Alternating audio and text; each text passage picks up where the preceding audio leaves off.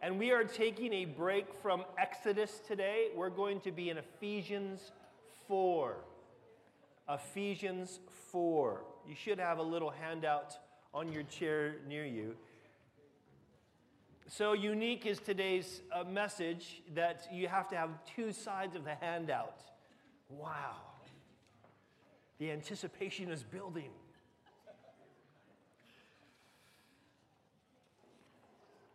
Feel free to take your coffees or teas with you, obviously, to your seats.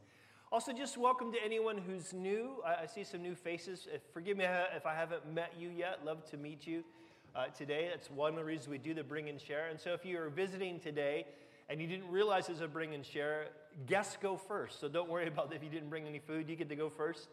Guests go first. In fact, usually we go guests go first, then parents with very small children so the kids don't paw everything that's on the tables. And then after that, everyone who's basically over 18, and then the teenagers last, otherwise there'll be no food for anybody. That's the way it usually works. Ephesians chapter 4, you guys there?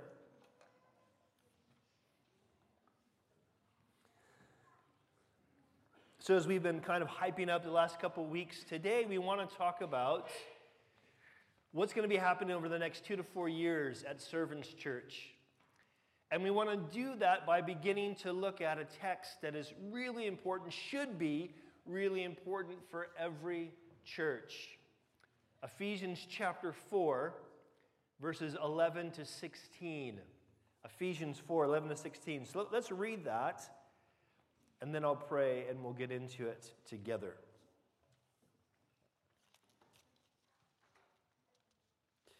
And Christ gave the apostles, the prophets, the evangelists, the shepherds, and teachers to equip the saints for the work of the ministry, for building up the body of Christ until we all attain to the unity of the faith and to the knowledge of the Son of God, to mature manhood, to the measure of the stature of the fullness of Christ, so that we may no longer be children tossed to and fro by the waves and carried about by every wind of doctrine, by human cunning, by craftiness and deceitful schemes. Rather, speaking the truth in love, we are to grow up in every way into Him who is the head, into Christ, from whom the whole body, joined and knit, held together by every joint with which it is equipped, when each part is working properly, makes the body grow so that it builds itself up in love. And Father, we pray that you would indeed do all those things that we're commanded to experience, that you desire for us to experience as your people. We pray, God, as we talk about what it means to be a culture of discipleship, that we would see not just a vision or a way to talk about direction for a church, but we would see your vision for your church across the board. Lord, that we would see that it is the New Testament vision that the local church be a culture of discipleship. Father, please, would you speak to us, help us to see this, and help us to live this out by the power of your Spirit for your glory and our good. And everyone who agrees says, Amen. Culture. It's a word that we kind of know, but it's a word that we kind of need to get our head around. Culture. Culture is what a particular group practices as normal and expected and corporately beneficial. That's what culture is. So if the behaviors of employees at a particular business are motivated to undercut each other because of fear of being fired, then that is the company's culture.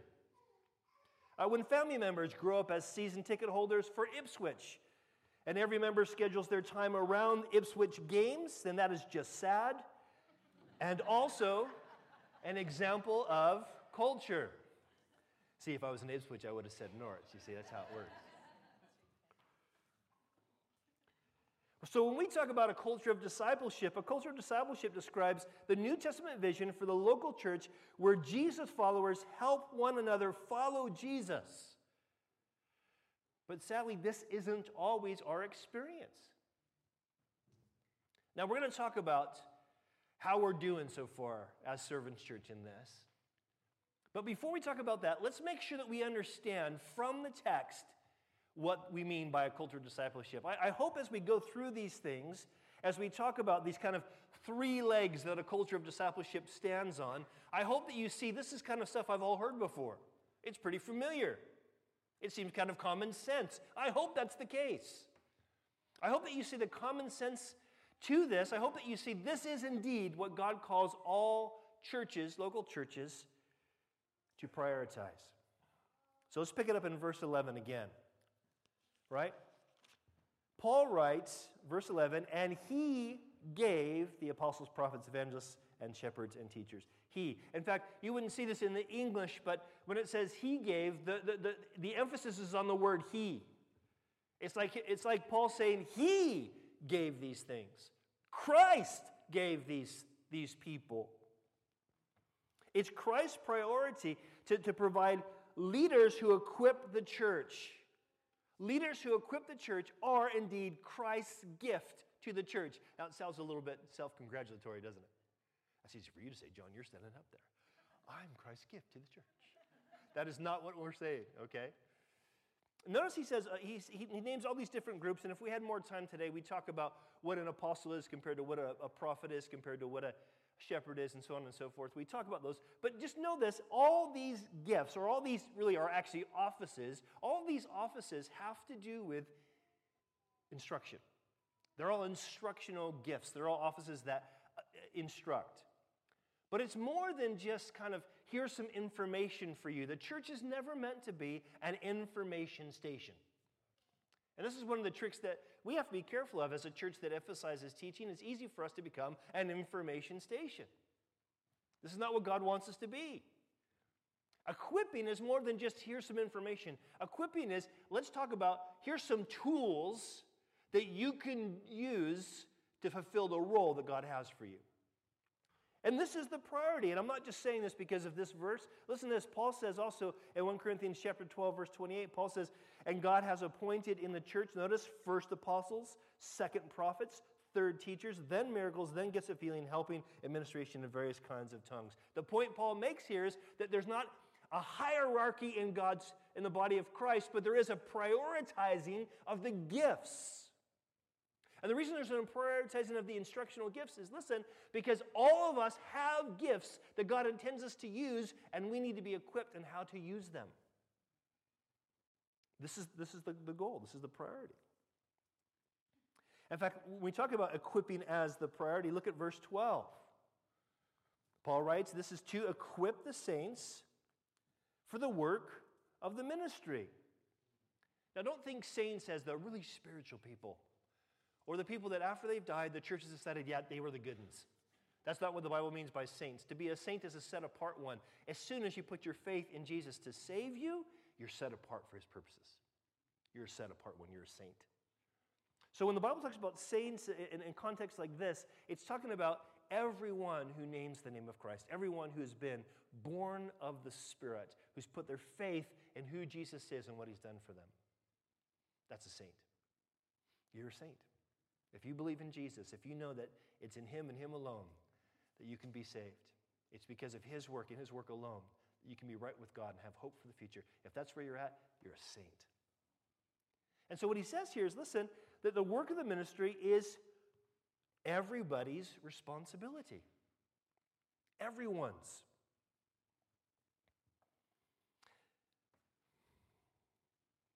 Now, he goes on to say this in verse 12. He says, the work of the ministry is for this purpose, for the building up of the body of Christ. Now that phrase, building up, it's an architectural term. Do you guys know what a blueprint is? That might be a really American phrase, a blueprint. Some of you might know. It's like a schematic for building a house, and they were kind of printed off in this blue, really funky blue paper. And I used to have to look at these things all the time because I used to put in these massive irrigation systems for big shopping centers and stuff. And they had these really complex schematics on blue paper. That's a blueprint. It was basically like the architect saying, this is exactly how things are supposed to be laid out. Here's where you dig the ditch. Here's where you put this size pipe. Here's where this valve's meant to go. The other valves need to go over there. I mean, it's just really precise what needs to happen. So when Paul says, listen, that we are to be equipped for this work of the ministry, everyone's responsibility, we are also to be building up, or to be building according to God's blueprint. So we sometimes hear this word, edify or build up, and we can kind of think to be edified means, in fact, we use this in kind of common vernacular, to edify means to make somebody feel good. But building isn't always about feeling good. What makes something building up is not how it makes you feel, but what it produces in you, how it makes you fit into God's economy, into God's household. And so this is really important, that the equipping is the priority of a culture of discipleship. So here's why. And this is the little fill-out bit in your handout, okay? See, we cannot trust Jesus if we do not understand who he is and what he's done. Who is he? He's God's only son. What has he done? He's lived a perfect life. He's died a substitutionary death. He rose from the dead to prove that all that he is and all that he says is true. He's ascended to the Father's right hand. He will return in glory and make all things right. When we talk about the plan, this is why we follow Jesus. We say, Jesus, you are God's blueprint. We want to follow after you. So if we don't know who you are, if we don't understand what you've accomplished, if we're so focused on what I got to do, we're not going to trust Jesus. We got to trust Jesus if we do not. We cannot trust Jesus if we do not understand who he is and what he's done. This is where equipping becomes a priority. So that every time we gather together, hopefully you're feeling like, yep, I get it.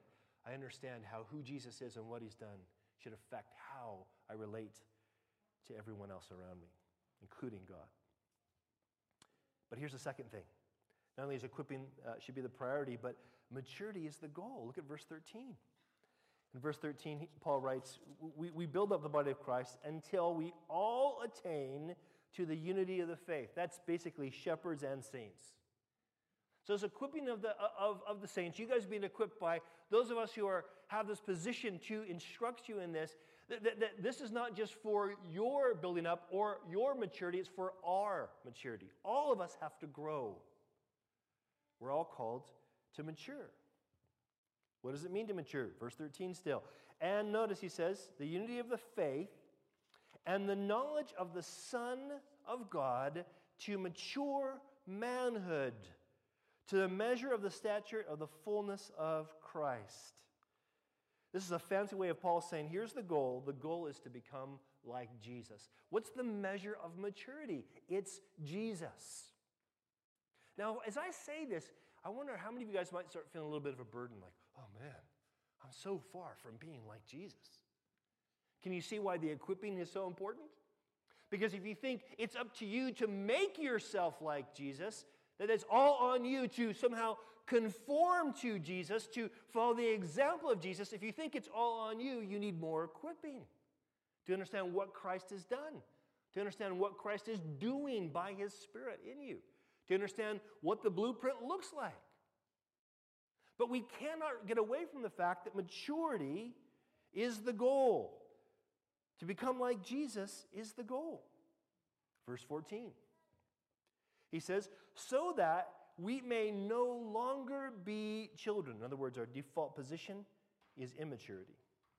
Tossed to and fro by the waves and carried about by every wind of doctrine, by human cunning, by craftiness and deceitful schemes. Now again, I wish we had more time to unpack what these things could be implying, but just know this. This is talking about, in general, bad doctrine or bad teaching. Teaching that teaches a different Jesus.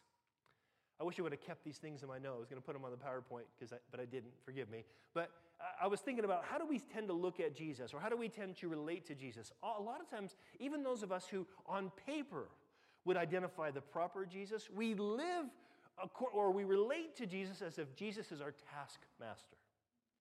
We're afraid if we don't do right, he's going to wipe us out. Or some of us relate to Jesus as our sugar daddy. I'm going to nuzzle up to him. He's going to give me all that I want.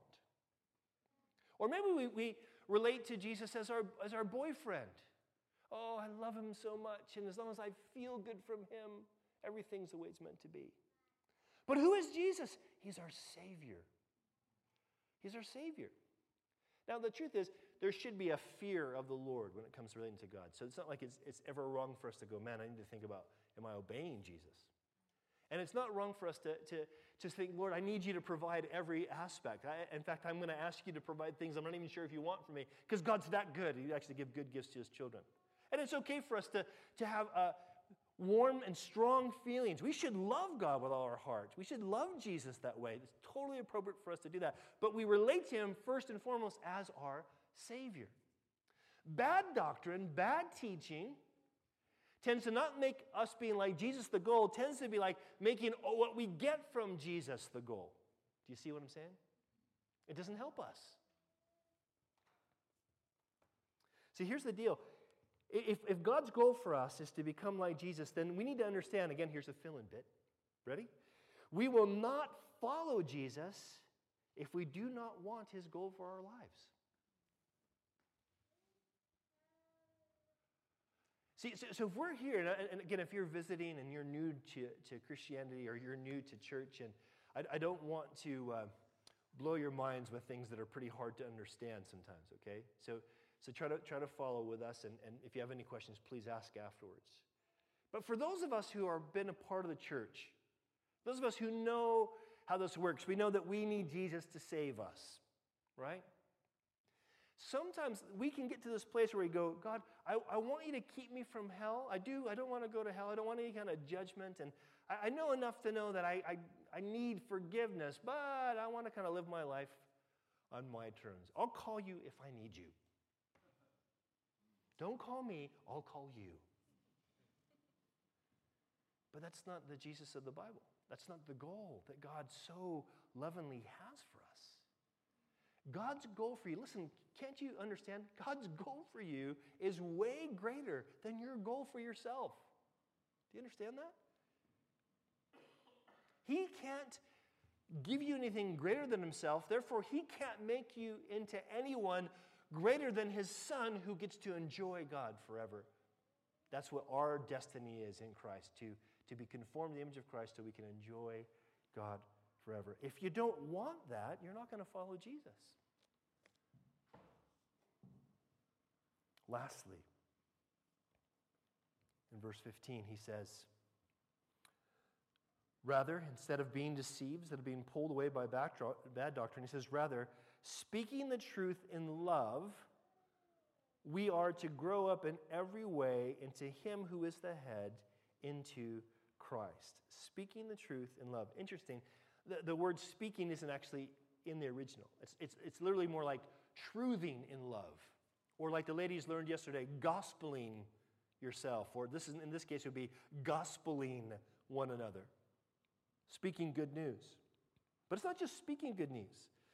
See, we're talking about here equipping, in a culture of discipleship, equipping is the priority. You've got to be taught how do you actually relate to each other? How do we actually move forward in the culture? What does the culture look like? What are the expected and normal behaviors? What is corporately beneficial?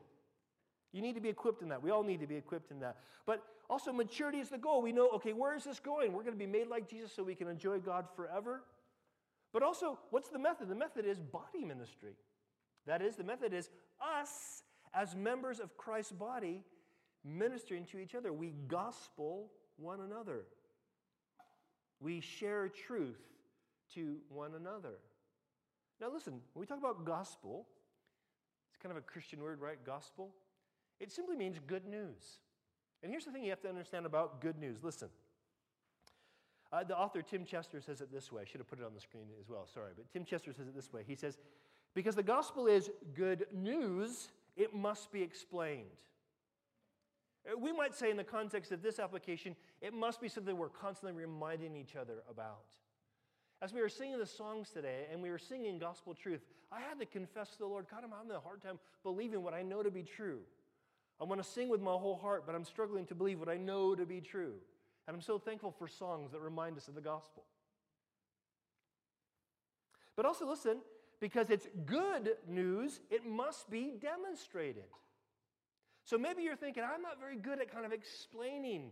Maybe I can just say, but I know God loves you. Hey, that's good. Do that. But can you show that? Because in a culture of discipleship, remember, culture is about what we practice. It's about how we behave. It's about how we demonstrate what our priorities are. How does this work? Look at verse 16. He says, from whom? That is from Christ. Christ is the head, and from him whom the whole body is joined together by every joint with which it is equipped when each part is working properly. This is what we call every member ministry. Who's the head? Jesus. Who's the servant of Servants Church? Jesus. That's why it's apostrophe before the S. Jesus is the servant. It's his church. He's the head. And as we relate rightly to him, you know what ends up happening? We relate rightly to one another. You see, listen, Christ's body, if you are connected to the head, Christ's body is your body. The two have become one. There's a closeness and an inseparableness with you in Christ.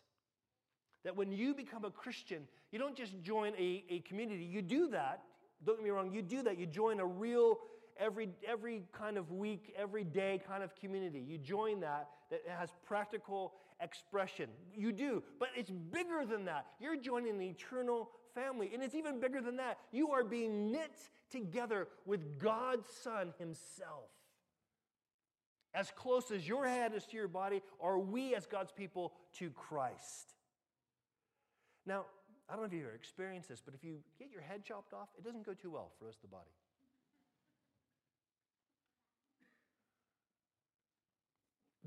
The body is dependent upon the head.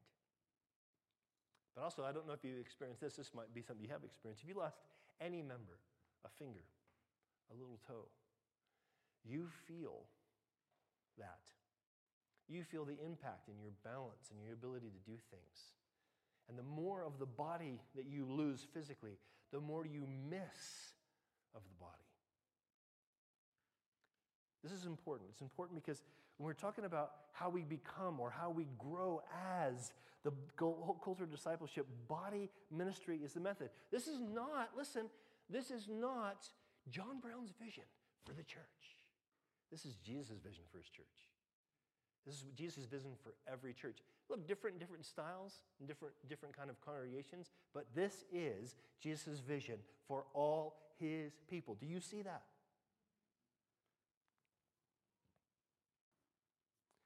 And this is what we have to understand. We have to understand this. Every member ministry is not just me being the mouth who gets to, I'm the mouth. I get to flap my gums every Sunday. And I feel good because I get to exercise my gift. No. Every member ministry is about maybe that was God saying, don't flap your lips. Every member ministry is about, listen, it has its source and its motivation in Jesus. Every member ministry is like, Jesus, you are worthy. I want to stay connected to you. I want to get my orders from you, my impulse from you, and I want to send that out to whatever members are nearby. Lord, I want to do whatever you'd have me do. See, one of the problems when we talk about body ministry, one of the mistakes that I think we make, I really do believe we make as modern Christians, is we're so individualistic. We think about body ministry, we want to go, well, what member am I? Am I the hand? Am I the mouth? Am I the pinky? Am I just a cell? I'm just a red blood cell. That's all I am. I'm just there. And we're so consumed on who am I? No, the motivation is who is Jesus? And are we rightly connected to him? And what would he have us do? Because if he's the source, he can do what he wants. So I played sports growing up. I played American football. I played baseball, played basketball, surfed. I'm not completely unathletic unless we play proper football. You've seen it. Those of you who have seen it, you've seen it's pretty pathetic when I try to play football, or as we say in America, soccer. It's so bad. I remember the first church camp we had. We had in our church camp who went that year was a guy named Robert Fleck. You guys know who Robert Fleck is? Norwich City footballer. And so I'm like, okay, I'm going to show that I'm an athlete. I can do this, right? So Robert Fleck boots it, goes way in the air, and I'm like, that's mine. I thought I was going to stop it with my chest, and I'm going to do this, right? I slip, bam, right in the face. Yes, it did hurt. The thing is that I don't even know why I told that story. I just lost my train of thought completely. I think the humiliation came right back up. The reality is, it doesn't really matter what we think we can do. What matters is what Jesus can do. Body ministry is about not figuring out what your place is. It's recognizing your relationship with Jesus and how that expresses itself with the rest of the body. This is what's gotten to when Paul says that you are members one of another. You belong together. Can you imagine if your physical body, imagine if your right hand decided, I am not scratching anyone but myself. No one else in the body. So you got an itch and your hand's like, no. And you're man, I got an itch and you're having it. It would be ridiculous. No, your body doesn't even do that. Your physical body doesn't do that. If you have an itch, your hand just scratches it. It just doesn't. Why? Because the impulse is from the head. This is important because when we're talking about a culture of discipleship, we're not just talking about the equipping bit. I'm coming in, I'm learning. Nor are we even just talking about the maturity bit. I want to grow. We're talking about the body bit, what God calls us all to do and be. Again, look at verse 16. He says, from whom the whole body joined and held together by whatever joint with which is equipped, with each part in working properly, notice, makes the body grow. How does the body grow? When each member does its part. It makes the body grow so that, what does it do? It builds itself up. Here's the plan, the architectural blueprint. It builds itself up in love. See, when we talk about every member ministry having its source and motivation in Jesus, it's also important for us to recognize that every member when we love each other as Christ loves us. And this is not an easy thing. It's easy to say. It makes us even feel kind of good, but man, it's hard to do, isn't it? You wait, you're going to feel this when you're like in the back of the queue for food and there ain't hardly anything left. Man, I wanted that piece of chicken. You're going to feel this. But you know what happens when we love people, when we put their needs above our own? Do you know what happens? We give evidence to who Jesus is and what he's done. Listen to this. These are verses that you guys all probably know. Many of you guys know these things by heart. Listen to this. We give evidence, when we love each other this way, we give evidence that we follow Jesus when we love like Jesus. John chapter 13 says this. Jesus says, a new commandment I give to you, that you love one another. How? Just as I have loved you, you are also to love one another. By this, all people will know that you are my disciples, if you have love for one another. What evidence is there that we belong to Jesus? And that it's good to belong to Jesus? Here's the evidence. We love each other. We're committed to each other. No, it's cool. You have that piece of chicken. This is the evidence. But you know what else it does? Listen to this. This is Jesus' prayer. In John 17, he says that he's praying to the Father that they, that's people like us who believe in Jesus, may become perfectly one. It's one in love, so that the world may know that you have sent me and loved them, even as you loved me. When we love one another like this, when we do real body ministry, we're giving evidence that God sent Jesus to the world. This is not just how we can make our gatherings more pleasant. This is how we make the gospel known. If you're visiting today, and maybe you're even new to Christianity, maybe this stuff is kind of new to you, you're not really sure where you stand with Jesus, you're not really sure, you're attracted to him, but you don't know him maybe the way you think you should, or you're not sure what that means even. If you're in this place, I really hope that you see evidence that God did indeed send Jesus, and you see evidence that we indeed want to follow him as we love each other. I really pray you see that. See, here's the deal. Listen, we need each other.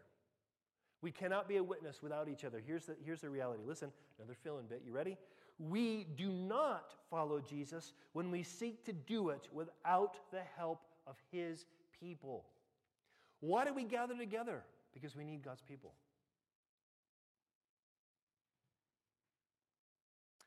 Let me rephrase that. Why do we forsake the gathering of ourselves together? Because we don't think we need God's people. And when we do that, we're not actually following Jesus. Hey, this is not about guilt trip party at church every Sunday. That's not what I'm saying. But it is about a reality that if we're going to be a culture of discipleship where we're discipling each other and loving each other and being equipped how to do that in a way that what is attractive to people out there in the world who don't know Jesus, what's attractive to them is how we love each other. So when they come here, they go, yeah, that looks like what I would think someone who loves like Jesus looks like. That's what God wants to do by the power of his Holy Spirit. This is what it means to be a culture of discipleship. So, how are we doing? How is Servants Church doing with this? And why is it that not just Servants Church, all churches struggle with this? Let me first of all just say, I think you guys are doing pretty good. I'm really blessed by what I've seen. Sarah and I are just so thankful to see what God's done in different people's lives over the years. It's a blessing to be a part of this church. It really, really is. I mean that. I remember we started the One Another series. If you weren't here when we did the One Another series, I'd encourage you to go back and listen to those online. But remember we started the One Another series that Josh and Kitty had brought a friend who they had brought years before. I don't know how long ago, maybe when they were at university. And she came back for a visit and she was here. And I was talking about how easy it is for us to pull back from each other and not draw near to each other. And she was baffled because she's like, this is one of the most loving churches I've ever been to. I thought, well, that's good news. But it doesn't mean we can't grow in that, does it? Doesn't mean we should be slacking that. So why is it that churches struggle with this, including Servant Church? Well, to talk about this, I want to give you guys a bit of our history as a church, and then kind of take that all the way to where we're going in the future, where we think God is leading us in the future. So most churches begin like this, okay? You have a pastor and his family, and they're providing ministry to both saints and seekers. Saints being those who know Jesus, seekers being those who are maybe being drawn, okay? So we started Servants Church. It was actually back then called Calvary Chapel Norwich, because Calvary Chapel was a group of churches that sent us out here. Calvary Chapel Norwich in 31st of December 2004, so going on close to 19 years. And it was just that. It was me and Sarah and our 5 children coming here, and our first Bible study was in our home on that New Year's Eve, and there were 6 of us, Sarah and I, a couple who wanted to be a part of that, and the original couple who, actually there were 7 of us because Garrett came too, but another couple who had heard about it and came over. And this is how most churches start. They start with this way. People are hungry for something new. Maybe they're disillusioned because they don't feel the church that they've been going to is a culture of discipleship. And so this is kind of what happens. We have this happen. And many churches will grow into this. The pastor and a select few will provide ministry to a growing number of saints and seekers. This would describe us from 2005 to probably through 2006. We were predominantly homeschooling families. Now we homeschooled, Sarah and I homeschooled our kids all the way through for different reasons, okay? And I think I have a right to say us homeschoolers can be a bit weird. We are a diverse, strange bunch. We can be a bit weird. And so there was that kind of a little bit weirdness. But one of the reasons we attracted these is because the homeschoolers were feeling quite marginalized in their churches. And they were happy to come to a place where they were accepted and even encouraged and equipped to disciple their kids through homeschooling. Well, many churches also continue to grow, as we did, where the pastor and the select few, they maintain this ministry to a growing number of saints and seekers. And this kind of describes us from 2006 to about 2012. It was in this time that we changed our name to Servants Church. We experienced a lot of pretty heavy difficulties. Some of you guys were with us have been with us since that time. And you know of some of those difficulties. Heavy, heavy things. But we also had some sporadic growth. And it was during this time with some of these heavy things, he's struggling with leadership stuff and wondering how we move things forward, that this kind of idea, this kind of convictions about a culture of discipleship began to develop in my heart. I actually spent a year reading every leadership book I could find, and most of them are rubbish, by the way. But I read all these leadership books about what does it mean, what does church leadership look like, and it just really, I was really just convicted of this idea of culture of discipleship being the New Testament model. And so in that, we see the churches grow, and we even sent out a few people. Many churches desire to develop into something like this, where the leadership team begins to equip a growing number of saints who utilize their time, talent, and treasure to attract seekers and send out a few saints. Now, we were experiencing this from about 212 to 217. When we moved into this building, and I can't remember exactly the year that we moved into this building, but we moved into this building, we had in the first 2 years we grew to about 70, then we had some problems and we shrunk down to about 25, and then we started to build back up. And by the time we moved back into this building, we were up to about 70 people, and we doubled in a year. Part of it's because the building's nice, and the building we met at before was the old school. Oh man, it was absolutely freezing in the winter. People would literally, you guys remember this? They used to come wearing like beanies and woolly caps and blankets because it was so cold in the winter. It wasn't pleasant. We used to say, oh, we really love the service. We'll see you in the spring.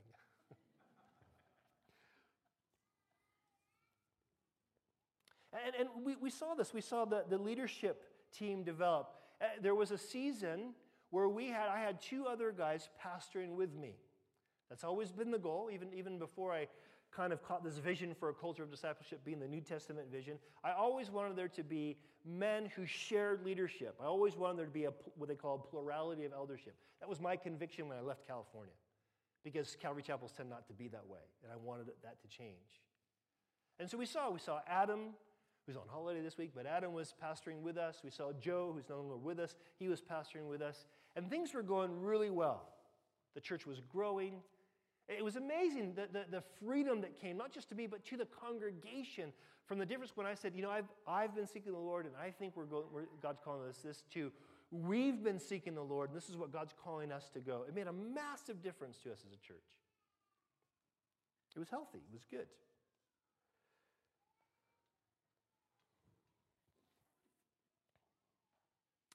But there's this thing that happens, okay? Stuff happens. Stuff that nobody plans for. And this kind of describes what happened to us between about 2017 and through the pandemic. Leadership team shrinks, but still ministers to a growing number of saints who utilize their time, talent, and treasure to attract seekers, to send out a few saints. Now, interesting, when we about 2017, 2018 is when Adam had to step down from pastoring. He and Emma adopted 4 kids, and so basically just shifted from pastoring the church to pastoring these kids. And we lost Joe, and if you guys want to know the story of how we lost Joe, I'll tell you afterwards. And other people kind of moved away that were key people, and it was a really struggle because basically around this time we were averaging about 140 to 150 on a Sunday with kids, and from that time until 2019, right before the pandemic, we then began averaging about 170 people with kids per Sunday. That means some Sundays were over 200, some Sundays were a bit less. But it was me sort of primarily leading the church. And it was tough because, with this peak attendance, even though people were like, service is great, we love servants, we're so happy, I was going, we are not moving towards this culture of discipleship. We are becoming that information station. We had good kids ministry, good worship. Some people liked the teaching, that's why they came.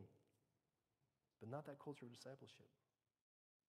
And the pandemic, well, I don't have to tell you guys how that impacted all of us, didn't it? Individually, it's our mental health, our spiritual well-being. Many people during the pandemic, I think, many of us have come out of the pandemic wondering, what does it really mean to be the church? You might have had this line of thinking, I know others have, where okay, during the pandemic, I was committed to Servants Church. I watched every Sunday. I gave. We called people up, made sure they were okay. So do I actually have to be in person to be committed to a church? Those are the kind of questions that people are asking. And everyone's adjusting to this. This brings us kind of maybe from the pandemic to present. Everyone's adjusting to these things. We're all even learning what technical upgrades are supposed to look like.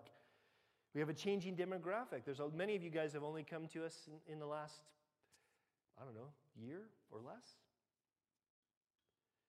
And we've had to reevaluate priorities, because the truth is, Servants Church looks a bit different than it did 2 years ago. And the truth is, we need to get back on track to this culture of discipleship. Please don't take this as in you are blowing it, you're doing the wrong thing. That is not what I'm saying. I'm saying it's just easy for us to slip into a place where we're being less than what Christ died for us to be. So why have we struggled? Well, I think one of the reasons we struggle is because Western church culture in general, I'm not just talking about Servants Church, I'm just talking about Norwich, I'm talking about England, I'm talking about everywhere in the West. Western church culture is strongly influenced by consumerism. So we choose churches not based on how we can grow, but based on what meets our felt needs. Oh, good kids ministry. Oh, good worship. Oh, good teaching. Oh, nice building. There's a reason we doubled when we got this building. We tend to choose church that way, and we're all guilty of it. And that's a resistance, actually, to a culture of discipleship. But also, listen, circumstances beyond our control. I mean, gosh, come on. We didn't plan a global pandemic, did we? Nobody knew these lockdowns were going to happen. Nobody knew. And lots of churches are feeling some of the things that we're feeling. But also, to be honest, part of this is my failure to both develop and maintain lay leaders. And part of that failure comes from me not maintaining sustainable boundaries. Some of you guys know this, some of you guys don't, but at the end of 2019, I burned out. Boxing Day 2019, I hit rock bottom, hit the wall. I was, in my mind, done. I was holding on to Jesus just. But I was like, I don't think I can do this anymore.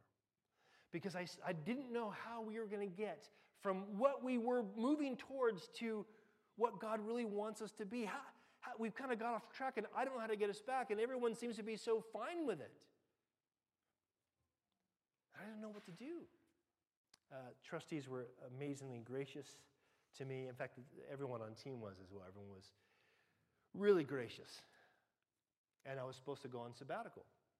And so we said, let's schedule a sabbatical for March 1st, 2020. So I got 2 weeks.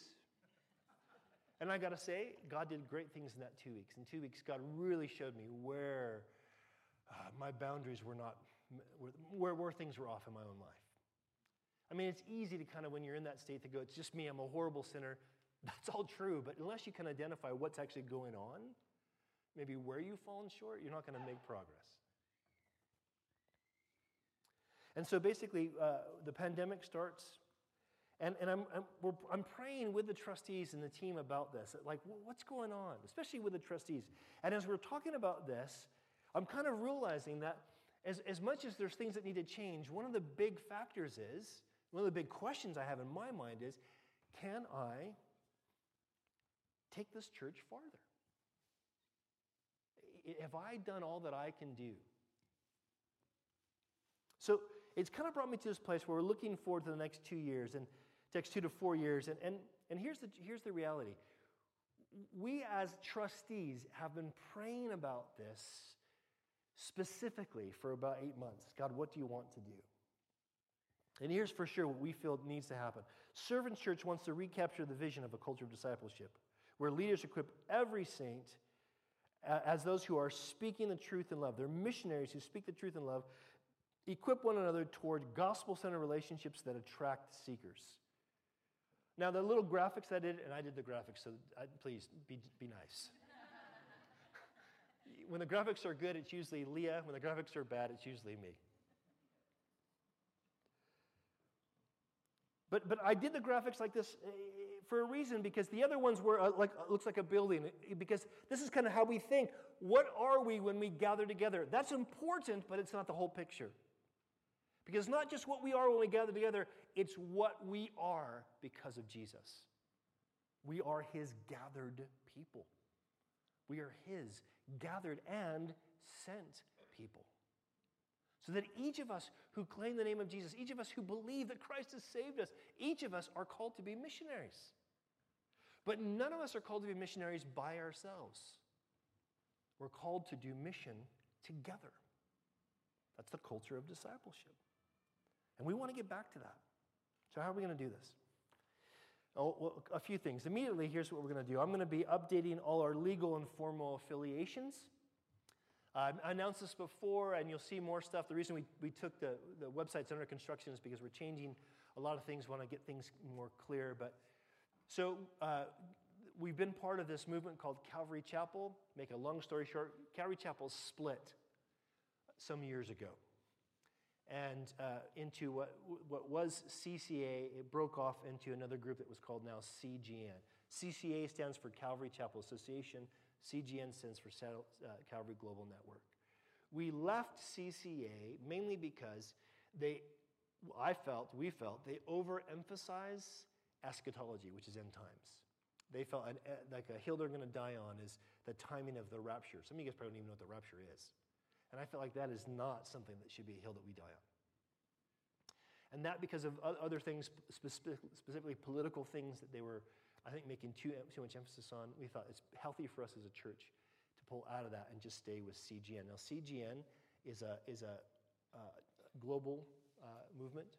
And so we are internationally affiliated with Calvary Global Network. We are now applying to be affiliated nationally with a group called Fellowship of Independent Evangelical Churches, FIEC. Now, that's what Surrey Chapel is. Surrey Chapel is an FIEC.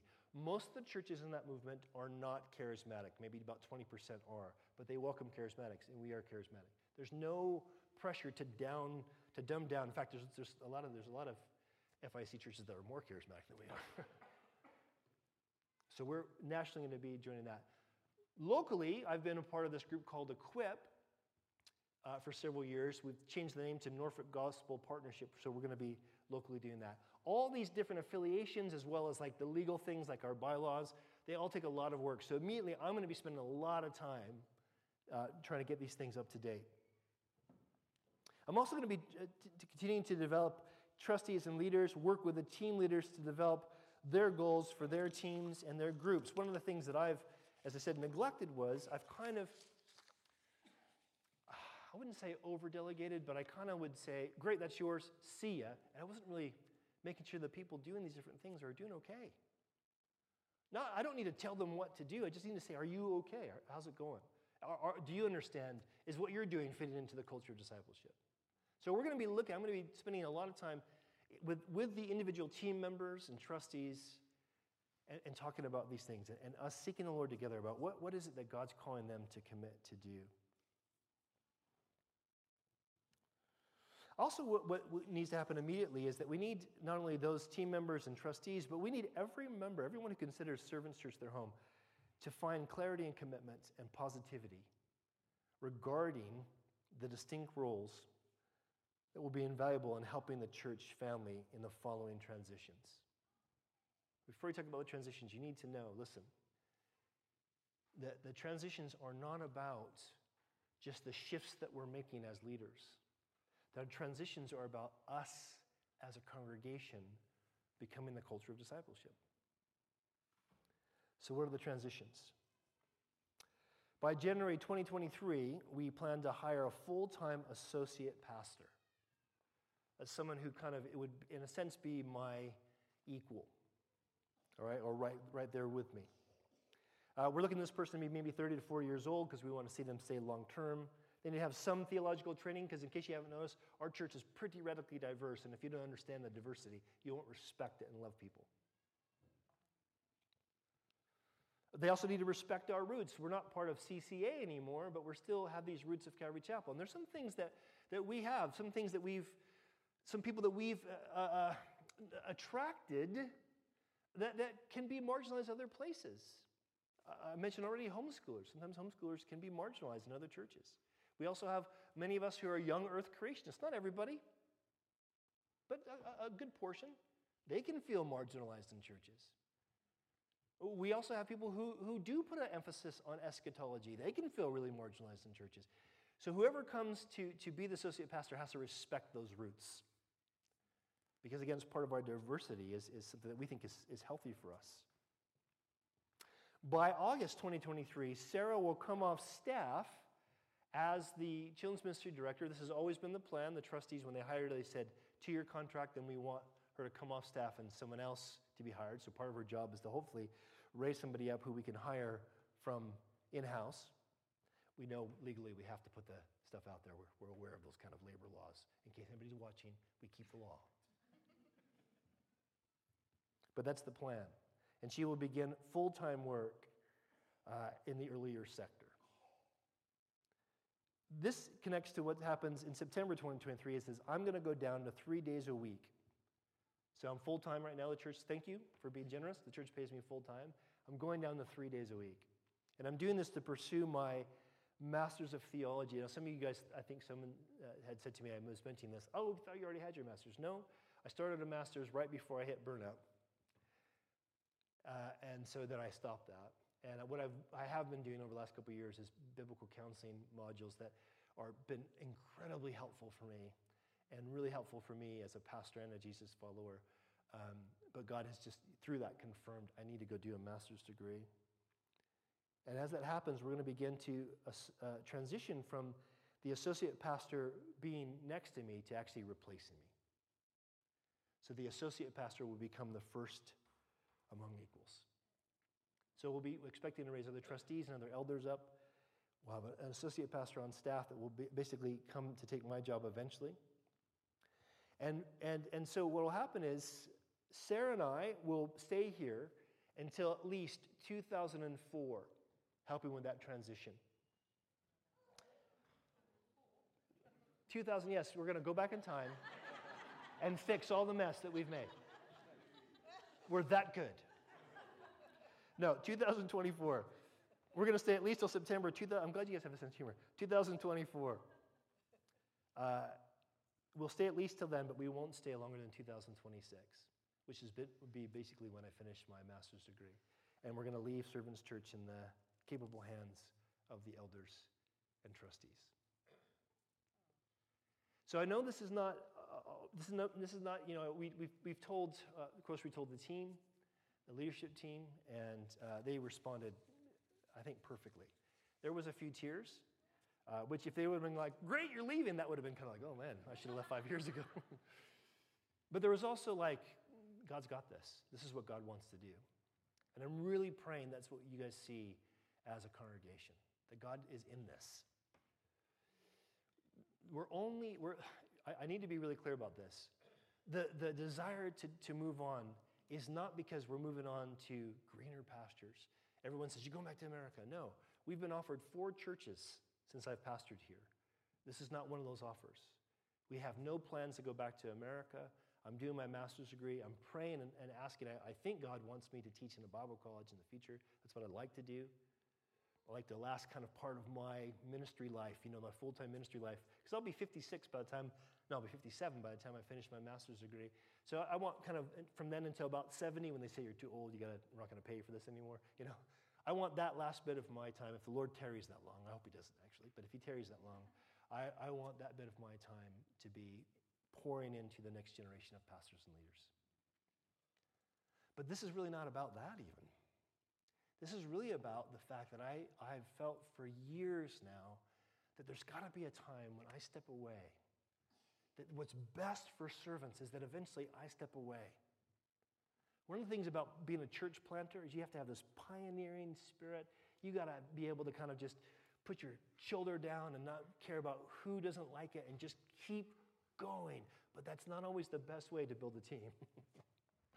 So this is often the time when people who plant churches don't pastor long term. By the time we leave, we'll be here, at the earliest, just under 20 years, at the latest, 22 years. So we need to keep moving forward as a culture of discipleship. Here's my expectation.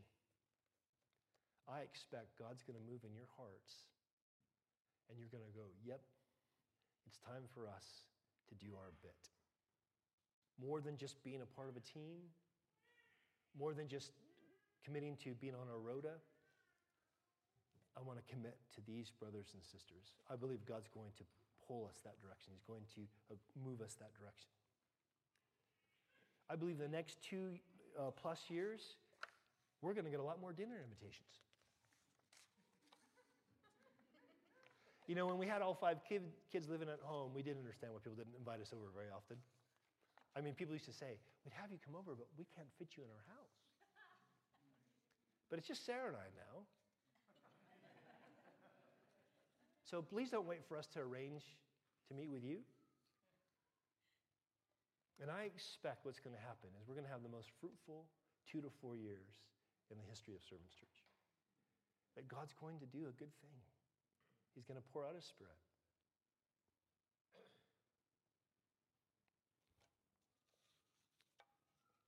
And He's going to make us into that culture of discipleship. Amen? Now, some of you might be thinking, really, John? Our first bring and share? And you drop the bomb? But doesn't it make sense to do it now? This is the perfect, bring and shares are a perfect time for us to move towards being a culture of discipleship, aren't they? And if you guys have questions, you can ask me questions.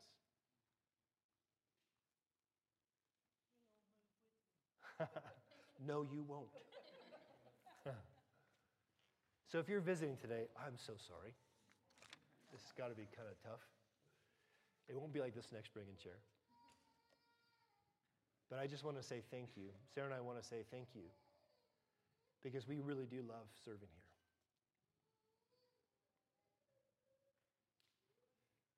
So let's let the last few years be great. Amen? Amen. Let's pray. Father, thank you that you love us so much. And Lord, you don't just give a pastor to equip, you give apostles and prophets and evangelists and pastors and teachers. Lord, you give many to equip. And I thank you, Lord, how you've equipped us and how you're going to raise up equippers here at Servants Church. And you're going to move us forward in the way we should go. Thank you, Lord, that you haven't left us guessing. We don't have to come up with some grand strategy. We just need to be who we're meant to be, the culture of discipleship. Father, I pray that your people, all of us as your people, we would catch that as the New Testament vision and trust you to fill in the gaps of how we do that. Father, we pray that you would bless our time together as a church family. We pray that we'd have just a lovely time together, eating, both celebrating and mourning, and just looking forward, God. Lord, the great thing about the gospel is the best is yet to come. Thank you for that truth, Lord. We just commit this time to you. In Jesus' name, amen.